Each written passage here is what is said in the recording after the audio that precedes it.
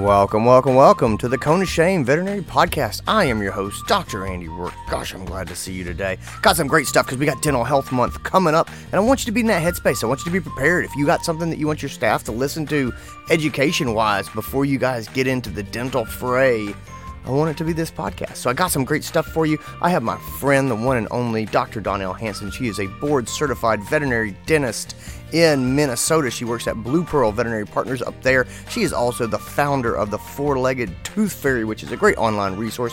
I'll put a link down in the show notes for you to check it out. Gang, I hope you enjoy it. I hope you get a lot out of it. This is something that I see a lot. When you flip that lip up and you see that resorptive lesion, I want to know what I'm talking about. I want to make sure I'm not missing anything. And, when medicine marches on, gets better and better, I want to get better with it. I want you to get better with it as well. So that's what this episode is all about. Without further ado, let's get into this episode. This is your show. We're glad you're here. We want to help you in your veterinary career. Welcome to the Cone of Shame with Dr. Andy Rourke. Dr. Donnell Hansen, welcome back to the Cone of Shame. How are you? Hey, I'm great. We always have fun. Yes. Oh, I'm so glad you're here. All right. I have got a case I would like to run past you. Is that okay? I'm all ready. All right, sweet. I have got a little old lady cat. She is 13-year-old female spayed domestic short hair named Abby, and she came in for her wellness annual wellness exam. And when I looked in her mouth, she was so good, but I saw a little pink circular lesion on the outside of her lower third premolar. So toward the back of her mouth, I can look and I can see, and it's this small sort of circular pink spot. And my heart kind of sank, and I worry that she's got a resorptive lesion. And the reason my heart sort of sank, she's got kidney disease. She has renal insufficiency that we've been managing. She's on a renal diet. She seems to be doing pretty well, but she is still not, I don't like her as an anesthesia case, and I'm looking at this spot. The owners did not mention anything about pain and eating, things like that. I kind of poke at it with my big stupid fat finger, and she doesn't really do a whole lot, but she also just doesn't really like me messing with her mouth, which I totally get. And yeah, so I'm looking at this case.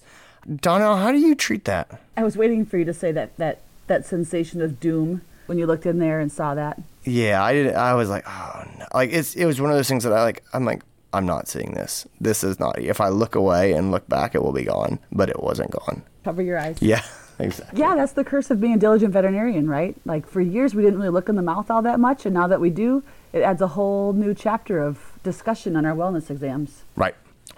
Well, of course, I mean it's I have, and I'm just be totally candid and transparent.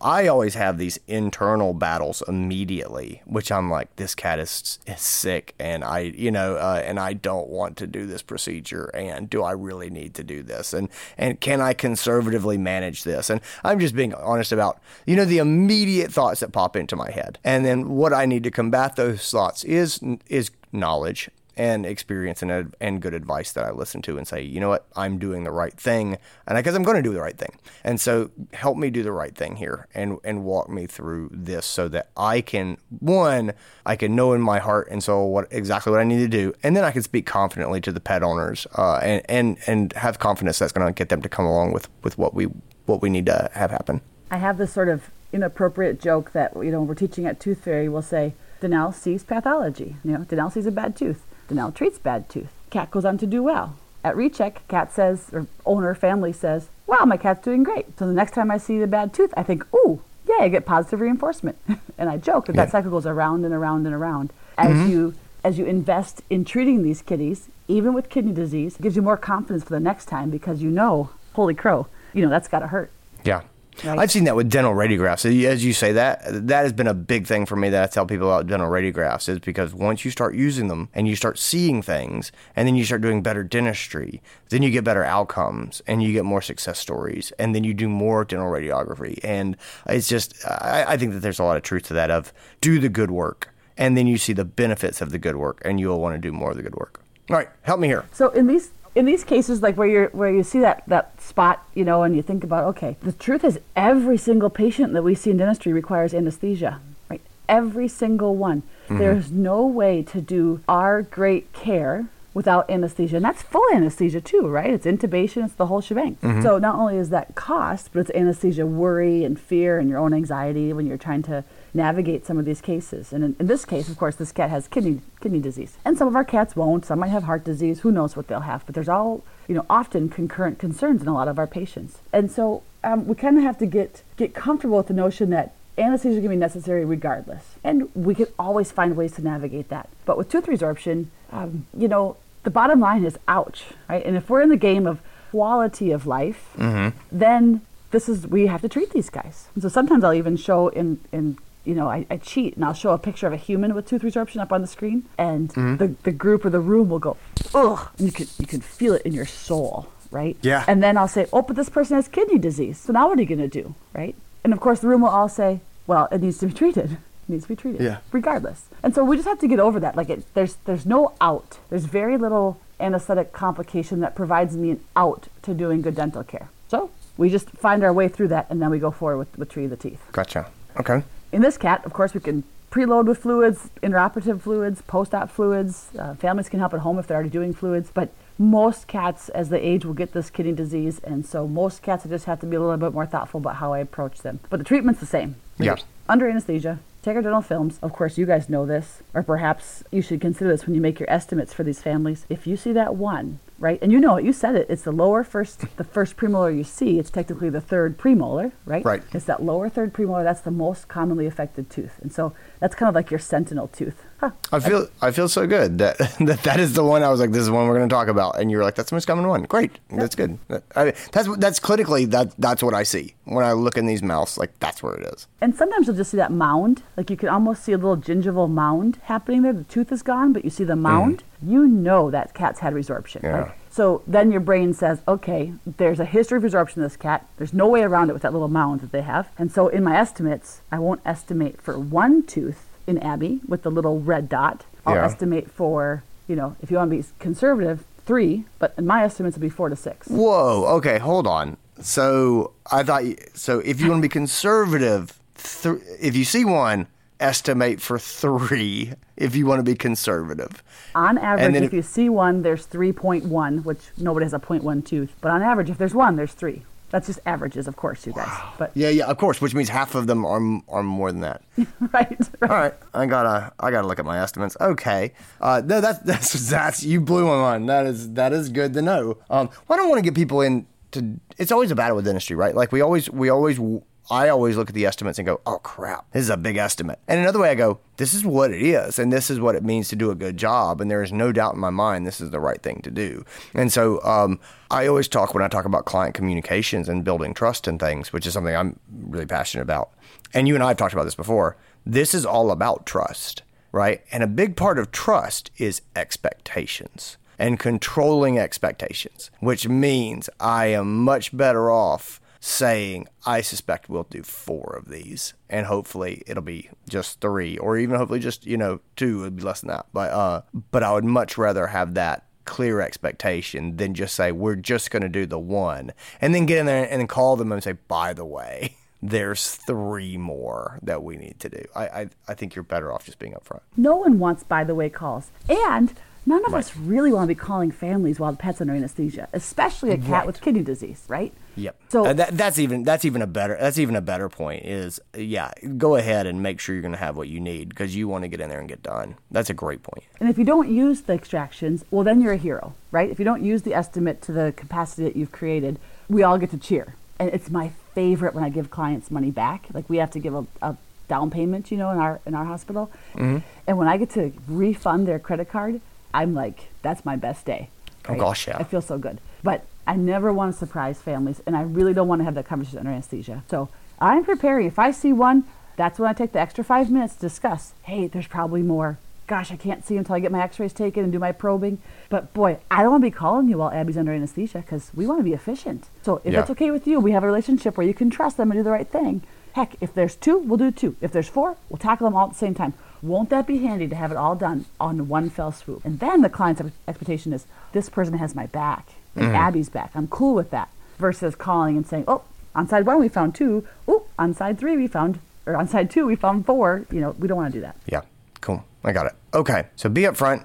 Where you see 1, there's probably on average 3.1 to be found. All right, cool. Set the expectations.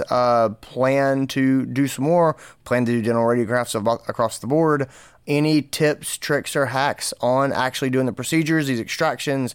Are these teeth more likely to break off? Are there things like that I should know about as I start working with resorptive tooth lesions? I'm sure everyone sitting at home or in their cars on their commute are thinking, are there any tips about taking out tooth resorption? Yeah. And chuckling because that's like we all get so stressed thinking about cats and resorption, and the word ankylosis keeps popping up. And I think this is a major source of genuine anxiety for our veterinarians, right? Not just like, oh, that's stressful, but genuine, oh my gosh, my day's going to be hosed because of this cat tooth, and it's overwhelming. Oh, I think about broken mandibles and like all sorts of horrible things. I just, I go, oh my gosh. All right, we got to do this. So here's the great thing for everyone to remember, and my fellow dentists might like reach the computer and smack me, but I don't want to say it's just a tooth, but it's just a tooth. It's not a brain. It's all fixable if we make a mistake. No one's dying if we make a mistake. That's not permission to go ahead and be willy-nilly. Of course, we all know that. But we can breathe a little bit. It's going to be okay. So then, with that in mind, here's the trick with resorption. And I don't even think it's a trick. It's just the nuance. When you're looking at your x-rays, and I like how you said we take x-rays across the board, because this, some of us aren't all doing full mouth films every time. And, of course, we all argue that's the quote-unquote right thing to do these days. But if you're not doing it all the time, this is a case where you really do want to do it all the time. Full mouth x-rays on cats with resorption. And when you're looking at your x-rays, we used to say this notion about, well, if I can see the periodontal ligament, I have to extract it. If I can't see the periodontal ligament, I can crown amputate. And although y'all can't see me, I'm putting crown amputate in quotes because that's a word that we don't love. Okay. No one wants, I used to teach to just take a burr, cut off the crown, buzz, close it up, right? Well, we were leaving a ton of root material in there that still had pulp, still had the potential for infection and pain, and that's not the kind of game we want to be in. Right. So what we want to do is look at the x-rays and say, okay, can I see a different density between tooth and bone? Forget the ligament. Forget that notion. All ligaments are kind of varied, so you can make the argument you can't see it in all these teeth. Well, that's just not going to do the trick. Can I see a difference in density between tooth and bone? And if I can, that's an extraction. And you're going to get all of that area of density out. If it's a wash, and you guys have seen it where there's like almost ghost roots, there's no really root left, you can just kind of see that sort of moth-eaten pattern, but there's no root there, then remove whatever tooth material is left that you can get access to, right? So there'll probably be a crown or a third of the root, and that's what we call, it's not a real term, you can't look it up, but a modified crown amputation, which is my way of just signaling to everybody, I didn't just cut the crown off. I took out everything that was available to me to take out, right? Mm-hmm. But I know there's probably some resorbing root remnant someplace in there, microscopically or whatever, but all accessible tooth material has been removed, and that's the goal. Okay. Does that make sense? Okay. Yeah, I think so. Yeah. Let me say it back to you. So essentially, don't freak out. It's just a tooth. We are going to do our best. We are going to make sure that we do take out everything that we can take out, and we are going to go forward from there.